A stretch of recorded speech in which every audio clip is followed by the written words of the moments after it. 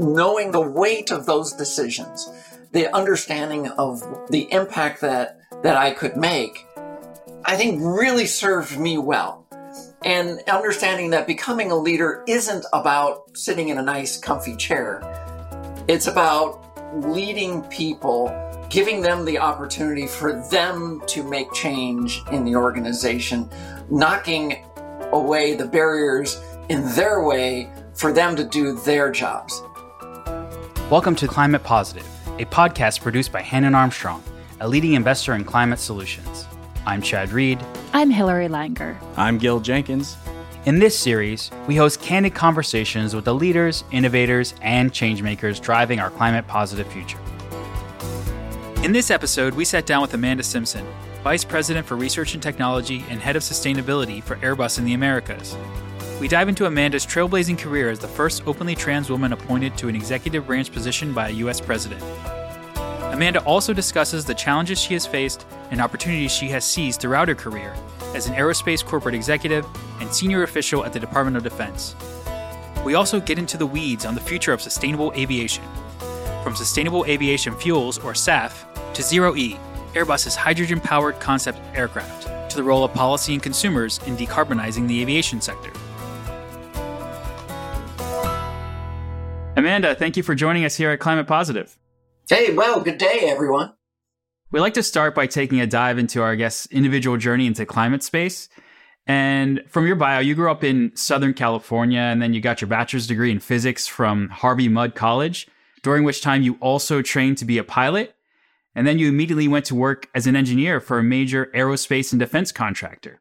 Were there any specific experiences growing up that ignited your interest in aerospace? You know, I'm a child of the Apollo era, so I remember the last few Gemini missions. And then the whole idea of putting someone up on the moon, it just gripped me. And that is, I wanted to be part of that. Yeah. And sadly, we haven't done that over the last few decades. But then your company that you initially started working with, Hughes, I believe was acquired by Raytheon. But you continued to progress in your career for that aerospace and defense conglomerate. And during that time, you made a public 6-year transition to become a woman. And shortly thereafter, you became the first openly transgender person in the United States to win a contested primary election, becoming the Democratic nominee for the Arizona House of Representatives. Can you tell us a bit about the challenges you faced in corporate America and local Arizona politics at that time, the late 90s, early 2000s? I appreciate that recap. And of course, when I joined Hughes, it was still owned by Howard, but after he passed, it was then, of course, sold to General Motors. So we were acquired by General Motors for a while, which was very interesting. When it was owned by the Howard Hughes Medical Foundation, it was a company that didn't have to make a profit. Amazing, an aerospace company that didn't have to make a profit. But then when we were bought by General Motors, things changed quite a bit. And then, of course, as you mentioned, eventually we were acquired by Raytheon in 2000 or late 99, I forget which. But yeah, so I transitioned in late 99 myself. It was an interesting process, you know, going to leadership and talking to them about it. I found out that there had been others that had transitioned at the company before, but nobody knew. It was always done very quietly. People were relocated, very hush-hush. Even the HR team really had no experience. They didn't know what happened. There was no best practices. There were no policies. And so I was not willing to be relocated. I had a family. I had a support structure in Tucson, Arizona, which, by the way, is not the most progressive area. So it was an interesting place there as well. But I knew I needed to stand up and be who I was and be open about it, and was going to do it publicly. So it was a bit of a challenge, but we established those practices. We came up with the policies and we put those in place and we shared those. And those are now the accepted kind of standards that have been in place now for over 20 years, not just at that company, but industry-wide. And so I'm really, really quite proud of that. But like you said, I ran for state office in 2004. I was kind of blown off as a transgender person. What is that? Could never win, couldn't really compete in a political arena. I did win the primary. which shocked a lot of people. But then I was outspent 9-1 by my opposition and did not win the general. I got a little over 31,000 votes, which I thought was pretty good. About 40% of the people voted for me, which I did better than the registration would indicate for my district. But I didn't have any support from the party, state party or national party, even though it was a presidential election year. And if you remember, John Kerry didn't do all that well. So I used to joke with him after I met him years later that his coattails weren't just long enough for me either. But sometimes challenges and barriers are put in your way so that you can overcome them and become a stronger person. And not only did I think I grew, but my friends, my family, and the corporation that I worked for grew. And so to me, that was a win. Absolutely. Eventually, you were appointed by President Obama to serve in the Department of Commerce, becoming the first transgender woman appointed by a U.S. president and the first to hold an executive branch position. Can you tell us a little bit about how that came about and what that experience was like? Yeah, so as I mentioned, I got involved in politics. And even though I lost, I did really well, like I mentioned. And so that made the party notice that maybe we don't have to worry too much about her being transgender. She's a very smart person. She understands politics. She understands how to relate to the media and to the public. And so I became kind of an advisor to the party. And over the next 4 years, I helped several candidates in Southern Arizona win. As a matter of fact, the seat that I ran for in 2004 was won in 2006. So I felt really good about that. But it put me in the forefront. And so when 2008 came about, I was elected by the fellow representatives and delegates in Arizona to be a representative to the National Democratic Convention that year. And so at that convention, I met members of Senator Obama's campaign. And apparently they took notice because sometime after the election, I got a phone call from the White House saying, we'd like for you to join the administration. I went, hey, who is this? Is this for real? Yeah, I really hadn't expected any phone calls from the White House, but they did prove their legitimacy. And over the course of the next several months, we together evaluated where I would be a good fit. And we found a spot that would work well. And so that's where I became the senior advisor on technology for the Department of Commerce. That was pretty exciting. And so I pulled up my roots, moved out to DC, did, at that point, leave family and friends behind and really kind of start all new. So, it's a bit scary, but sometimes you have to pursue opportunities that are presented.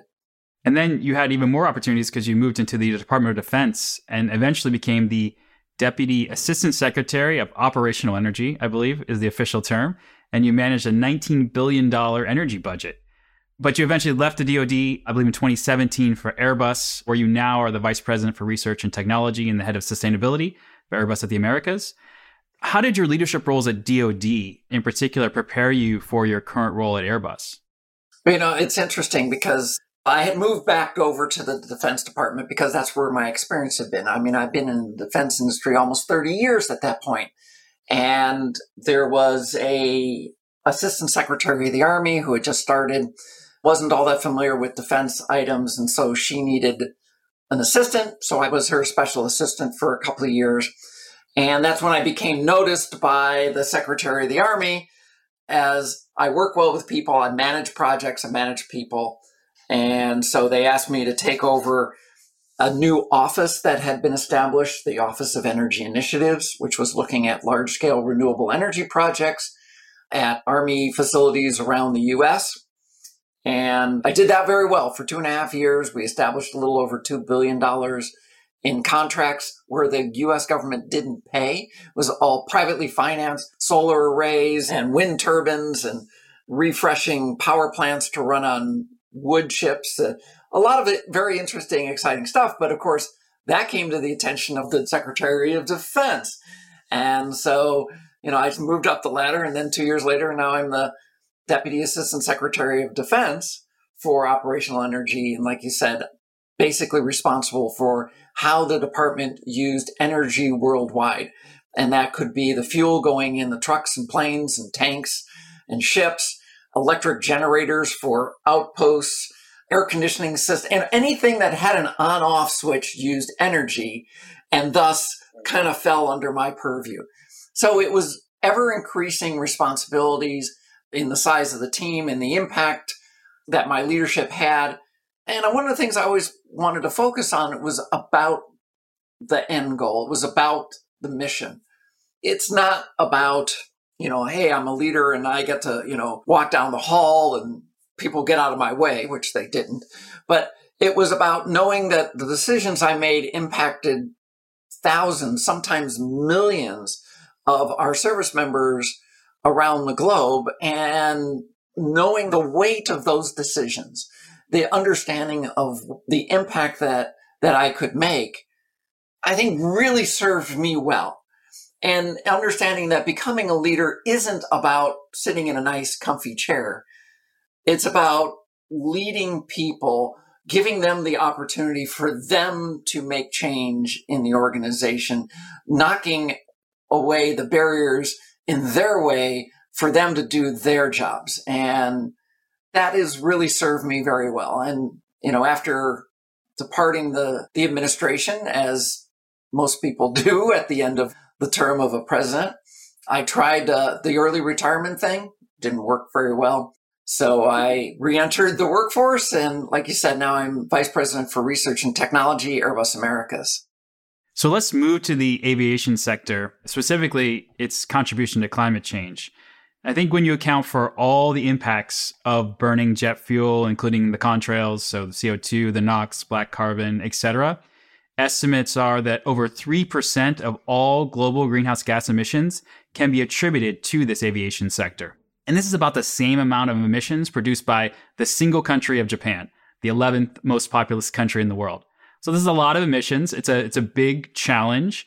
So while we've, traditional jet fuel, sometimes called Jet A, is really a type of kerosene, it continues to enable the quick movement of people and goods across the globe.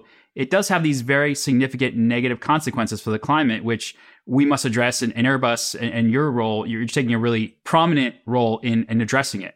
So I do want to walk through some of the solutions that the industry is devising to make the aviation sector more sustainable. And the first is sustainable aviation fuels, or SAF. So Amanda, can you explain to us what we mean by SAF? So SAF is a non-petroleum-based aviation fuel. It is usually made from some bioproduct, whether it be residual waste from the agricultural industry. It could be used cooking oil, solid municipal waste. There's a little over a dozen different ways to create SAF. And the key there is you're taking carbon out of the environment rather than pulling it out of the ground as you would with petroleum. So you've kind of closed the cycle, right? Sustainable aviation fuel burns in an engine just the way Jet A does. Unfortunately, it still has all the emissions that Jet A does, but then once that carbon is emitted, it then is hopefully reabsorbed back into the environment through agricultural products, cooking, et cetera, et cetera. So then it becomes a closed cycle. So the estimates are, it's all over the place, but estimates are that would reduce the amount of carbon by up to 80%. But what it does is it's still adding more carbon. It's still keeping carbon in the atmosphere. And, today, modern airliners are approved to run on up to a 50% blend of SAF. In other words, you still have to mix the sustainable aviation fuel with the traditional kerosene. So that's where we stand right now. The problem is, while aircraft are authorized to fly up to 50% SAF, only about 1% is available. The production is so far behind the demand that it's very expensive, and we're not really making much of an impact. So, there's a lot of opportunity. And the point is, what we want to get to is 100% sustainable aviation fuel. And Airbus is working to have, by the end of this decade, all of our aircraft approved to run on 100% sustainable aviation fuel from, of course, these recycled sources. However, it's up to the energy industry to produce that SAF that could be used by these aircraft. Right. And right now, as you noted, the supply isn't there, and the supply that is there is much more expensive than just the traditional Jet A 100%. And so it seems to really scale that solution, you do need the suppliers to be able to provide this fuel at a comparable rate to traditional jet fuel. And it seems like we're not there yet. Yeah, a comparable rate, a comparable price, and a comparable availability. There are certainly areas of the world where you cannot get SAF at all because there are no producers. And the idea of moving fuel from one part of the world to another, well, that's not very sustainable right there. So you need to be able to produce this sustainable fuels anywhere. Now, the good news is there's agricultural waste all over the world. So it should be possible. You just have to build up that industry. Right. So that's one potential solution that Airbus and other manufacturers and airlines are working on. The second, which could be even more promising, is hydrogen. So could you talk to us about how we could replace jet fuel fully or partially with hydrogen and why we would want to do that instead or in addition to sustainable aviation fuels? So hydrogen, we'll just start with the basic. It's it is the elemental building block of the universe. It is, atomic weight 1. So it's plentiful, but here on Earth, it's often combined with other things. And the thing it's most often combined with on our planet is oxygen, which makes water. And that's the beauty of hydrogen. If you can separate and have hydrogen, when you burn it in an engine, per se, you create water vapor. No carbon dioxide, carbon monoxide, nitrous oxide, sulfuric oxide, soot, carbon, none of that stuff exists. You're just burning it and getting water vapor. So that's the ultimate goal, right? So you have zero emission other than water, which is already in the atmosphere. So that's why you want to do it. Now, the downfall is that, kind of like SAF, you can't find a lot of hydrogen available for purchase to power anything. NASA has been using it since the Apollo program, I might add, to power spacecraft, not just the rockets that you see, but, we combine it liquid hydrogen, liquid oxygen for the rockets. But when they get up into orbit, they have hydrogen and oxygen on board, which they combine inside a fuel cell to create electricity. And that's what they're doing up on even the space station today. Hydrogen, oxygen creates electricity and also creates water. Now, it's mostly supplemented today by the large solar panels, but back in the day of the space shuttle, and of course, Apollo before that, they didn't have the solar on there, so it was all using fuel cells. So what we're doing is taking these technologies and moving them into aviation. While it may seem like a new novel idea, the Air Force flew an aircraft on liquid hydrogen back in the 50s as a demonstration. Wow. And then the Soviets actually built an airliner that ran on hydrogen in the 80s. So it's been around. It's certainly feasible. The complications are in the engineering and the availability. The good news is that hydrogen per unit weight has 3 times the amount of energy as kerosene. That's the good news. The bad news is that 1 pound of hydrogen takes up 4 times the volume of a pound of kerosene. So you have a storage issue. So you have to redesign the aircraft when you use hydrogen in a way that you don't with some of the sustainable aviation fuels that we were talking about earlier. Is that right? Right. You can't just put the hydrogen in the wing fuel tank of today's airliner. You have to redesign how the hydrogen is stored. And that, like you said, gets to a fundamental redesign of the aircraft. And that's kind of where we're standing right now.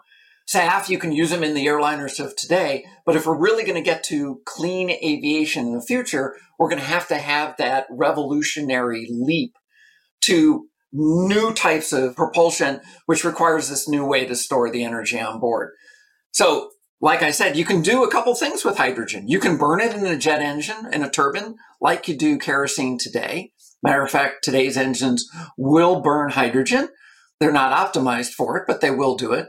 And of course, the other is to put it in a fuel cell to create electricity, and that electricity drives an electric motor. The electric motor could drive a propeller or a fan and propel the aircraft. And there's a third way that is also not often talked about, and that's what we call power to liquid. And that's by using hydrogen, combining it with carbon, particularly from like a carbon capture plant that's taking carbon out of the air.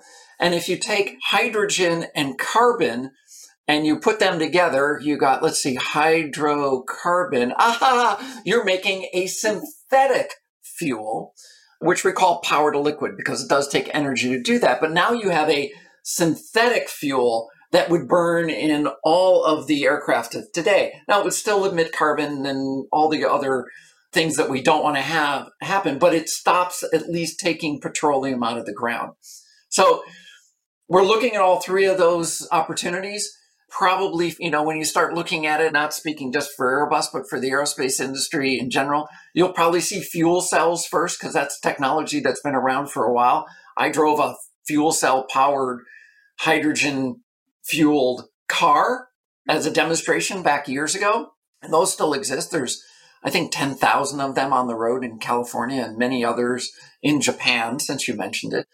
And then you will see hydrogen combustion, i.e. in a turbine engine. That'll be a little bit later in development.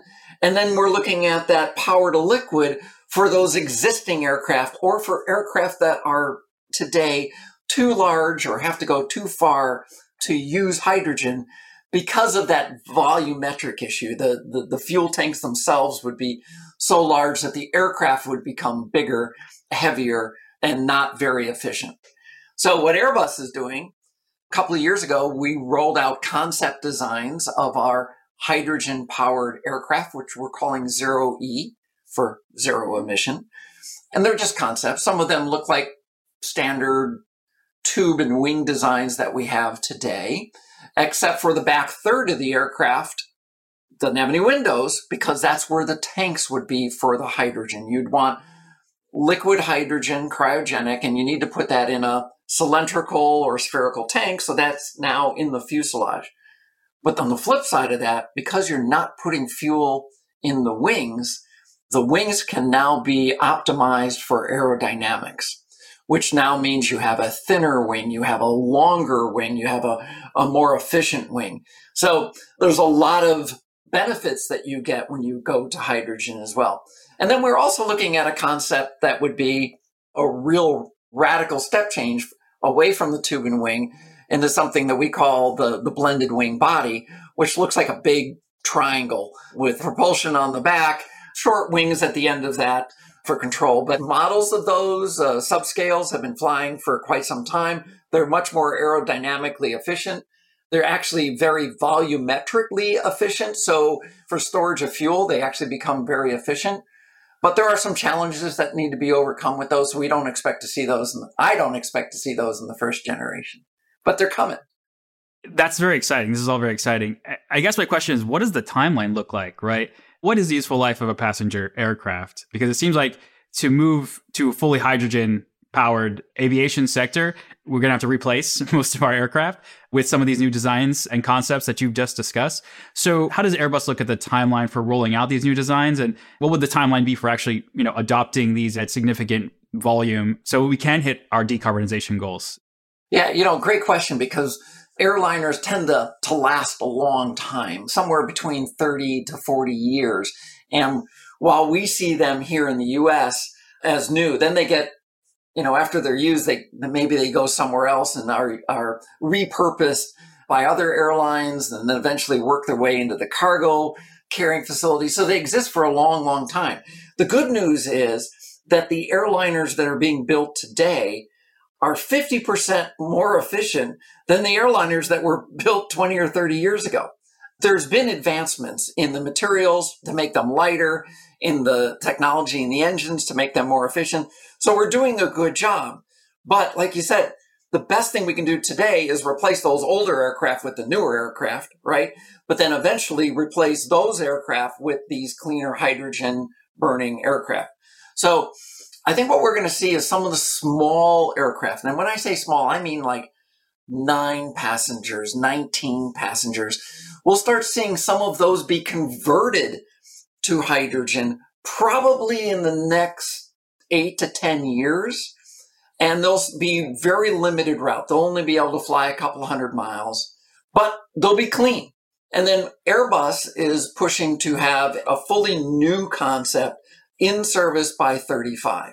That would be a hydrogen-powered aircraft carrying 1 to 200 people, going 1 to 2,000 miles on a tank of hydrogen. And like I said, that's going to be entered into service by 35.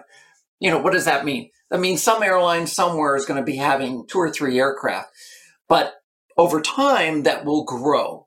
And it will start to replace the shorter routes. And then eventually, as more hydrogen becomes available and we learn how to use it and the technology continues to advance, because we are pushing the technology on this one, then you'll start to see larger aircraft that can carry more capacity, more cargo, more people that can go farther. And over time, the fleets will get replaced. This is not a 10-year thing. This is not a 20-year thing. This is a multi-decade replacement of aircraft. It's going to take a while, but it will happen. Airbus is a manufacturer, obviously, and you sell your airplanes to a number of different counterparties, but the airlines, the companies that we might know as American and United and Delta, what is the opportunity for industry collaboration? Whether it's you collaborating with other manufacturers or you working in collaboration with the airlines that themselves have set decarbonization targets by certain dates. What is the status of that industry collaboration effort today, and how can we improve it and accelerate this transition? No company can do this all by itself. We don't go out and buy a ticket to fly from Airbus. You buy it from our customers. So working with our customers is key on this to find out, understanding where we are with the technology. What do they believe they will be able to use on their route structure that will fit with their future operating model, that will be appealing to their customers? So, we're absolutely working with those customers, and we've announced several alliances already. But then you also say, well, those aircraft have to land at airports, and there has to be fuel at those airports, and there has to be infrastructure. So we're working with airports around the world, and we have discussions with them. And then it's the energy providers. Where's the hydrogen going to come from? So we're talking to the hydrogen providers. We're talking to today's energy companies about how are they going to make the switch from petroleum to hydrogen. And so we're working that whole end. But then, like you said, on the supply chain, we're working with engine manufacturers. We're working with our major component manufacturers to say, if you're involved with fuel systems, what does cryogenics mean to you? If you're, say, on the fuselage, what type of new technologies, what type of new materials, composites, metal alloys, how can we leverage the newer, lighter, stronger, easier to manufacture, simpler to maintain? How do we incorporate that into the next generation of aircraft? And then we even go further back, and we're talking to the material suppliers, and we're talking to the governments on what are the regulations to make sure that what we're doing is going to be safe and accepted and incorporated into the logistics of the aviation sector. So we've talked a little bit about SAF, and we've talked about hydrogen, but there's a third part, which is how we operate the aircraft. I think all of us have been on a plane, and you take off, and and it feels like you level off, and then all of a sudden the power comes back in and you go higher, and then you fly across the country, and then you get to your destination, and maybe you level off at other altitudes, or maybe you go into a holding pattern. Then the worst part is you land, and then you sit on the ground. They go, well, we don't have a gate. So how do you optimize that? Because aircraft, the engines of today are most efficient at high altitude. So whenever you're at those intermediate altitudes, either climbing or descending, you're not very efficient. So how do you optimize air traffic management systems so that you don't push back from the gate and start your engine until you know that that aircraft is going to be able to taxi to the end of the runway without delay, take off, climb all the way to cruise altitude, fly the most fuel efficient and environmentally efficient route to its destination, be able to pull the throttles back nearly to idle and virtually glide right to the end of the runway without delay and taxi to a gate without any holds. And so that is big data, right? That's artificial intelligence, bringing big data into analyzing all the different systems, thousands of aircraft in the air all the time to do that type of work. So operations, whether it be like air traffic management, like I said, or things like how do you shut down an engine when you land and have maybe a robotic tug pull you to the gate instead of actually running an engine. All those things that probably account for another 10% of savings. So there's lots of different opportunities that we can start employing today, even that don't impact the fuels. So we're looking at all of those things and we're doing it in cooperation with everybody. No one company can do all this. Absolutely. And you mentioned the role of governments and policy in this process. Is there, one or two supportive policies that you think would really be effective at help bringing down costs for either SAF or hydrogen fueled aircraft and or support manufacturers, support airlines in early adoption? Yeah, if there's one thing that I would poke at is to get the regulators and the policy writers involved early.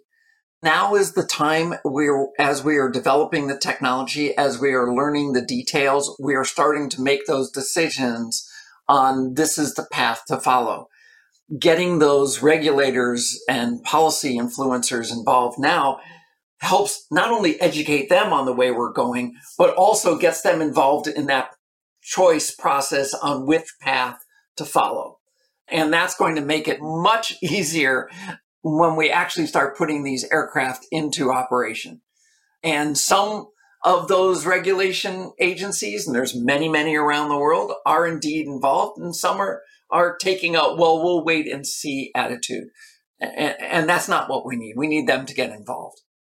And in that vein, at the individual level, in any given year, I believe about half of Americans take at least one flight. And if you're a frequent flyer like I am, like I assume you are, flying is a significant portion of our individual carbon footprint. Probably at least 20% of the carbon from our lifestyle is likely attributed to our flying patterns. And so do you have any thoughts on the role that individual consumers can play in accelerating this transition as well? Are there any actions we can take to help drive the demand? Well, one thing that's going to become obvious, or should be obvious, is that this new technology, these new cleaner systems are not going to be less expensive. And so there's going to be a financial issue that eventually is going to trickle down to the consumer. Some airlines already today offer the opportunity to say, well, if you throw in a couple more dollars, we'll offset your carbon. As more and more passengers are willing to do that, that sends a very strong signal to the airlines, to the operators, that the traveling public is concerned about the emissions and that they need to be doing more than just buying offsets and, planting a tree, because that'll never get us to our goal. So as an individual consumer, that's what you can do. As an individual member of society is to talk to your policymakers, your members of Congress and others and say, this is important. We need to be pressing those agencies to get involved, to invest in research towards cleaner aviation fuels, to invest in those new technologies for engines or for materials. There's so many things. And so here in the US, that's not just the FAA, which is the certification body. It's the Department of Energy. It's the Department of Transportation. It's the National Science Foundation. It's the National Institute of Standards and Technologies, developing what are going to be the standards for these kind of fuels. What are the material handling properties? There's so many different parts that have to be developed today if we're going to have these aircraft entering service in the next 10 to 15 years. And that's where we can reach out and start making a difference. Well, Amanda, we're almost done, but first we'd like to move to the hot seat. Oh my gosh. Okay. In this section, we ask for your quick and candid thoughts on the following statements. Go for it. Let's see what we can do. The most important advice I have ever followed is be open to opportunities. You have to first be able to recognize an opportunity and then be willing to say yes. I'm afraid that many people don't even see the opportunities around them. And then when they do, are reluctant to use them. So taking advantage of opportunities is, I think, the best advice I've been following in my life and career. The best feedback I ever rejected is... Be quiet. Sit in the back of the room. You're too disruptive and your ideas are not welcome.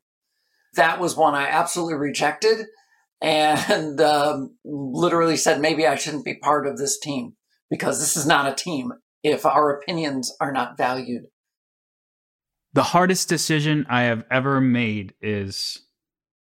Well, if I set aside my transition some 20 odd years ago, it was probably deciding to move to DC and leave my family on the West Coast behind, my son and the rest of my family, and strike out on my own. That was very difficult, but it was the right thing to do. But it was a very, very hard decision. Something a little lighter. The most insightful book or article I've read recently is... It's an old book, and it was a Stephen Covey, the... 7 Habits of Highly Effective People? Yes. Okay. And it's a classic. You have to start there, and then you can get into all the other little intricacies. But if you can work on those 7 successful habits, you can absolutely change your life. Absolutely. I just finished a book called Atomic Habits, which is, I think, a similar book on a similar vein, but written more recently, and it was also very good. And since you spent so much time in Arizona, I also recently visited Arizona, and I saw the Grand Canyon for the first time. I spent a day in Sedona. I visited the Wupatki National Monument. So as someone who has made Arizona your home for several years, can you tell us the most underrated place tourists should visit in Arizona? I love communing with nature. So I'm big on climbing a mountain and just sitting on the top and taking in the vistas. And there are so many around Arizona, whether it's the San Francisco peaks in the north or the Catalina Mountains outside of Tucson, where you can just kind of sit and look around and go, wow, what a fascinating, wonderful planet we have, and what a privilege we have to be here and how we have to take care of it. The planet will survive, but, if we're going to be part of it, we need to maybe change our ways a bit. The most important or impactful issue I've changed my mind on is... Without going into specifics, it's certain people. Oftentimes you make a judgment around someone and you have to take a step back and reassess and say, maybe that first opinion, that first assessment was inaccurate. I need to give that person another chance because they can be an influencer. They can have not just an impact on me, but on society. And I need to maybe reassess and not dismiss them so quickly. Great advice. If I weren't the head of sustainability at Airbus in the Americas, I would be... I guess if I wasn't doing this, I'd probably be retired flying my airplane around. Excellent. And final one, to me, climate positive means? To me, climate positive means that we think about our impact on the planet and we make even the smallest adjustments so that we are leaving the planet in a better situation than when we found it. And that's difficult to say for those of us who have been around for the better part of a century. But it doesn't mean we have to solve all the problems today. But it means that we're on the path to making that impact a reality. Well, thank you so much, Amanda. This was a really great discussion. I learned a lot and I really appreciate your time. It's been my pleasure. Climate Positive is produced by Hannon Armstrong.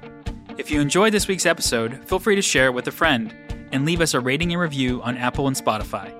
You can also let us know what you thought via Twitter @ClimatePosiPod or email us at climatepositive@hannonarmstrong.com. I'm Chad Reed, and this is Climate Positive.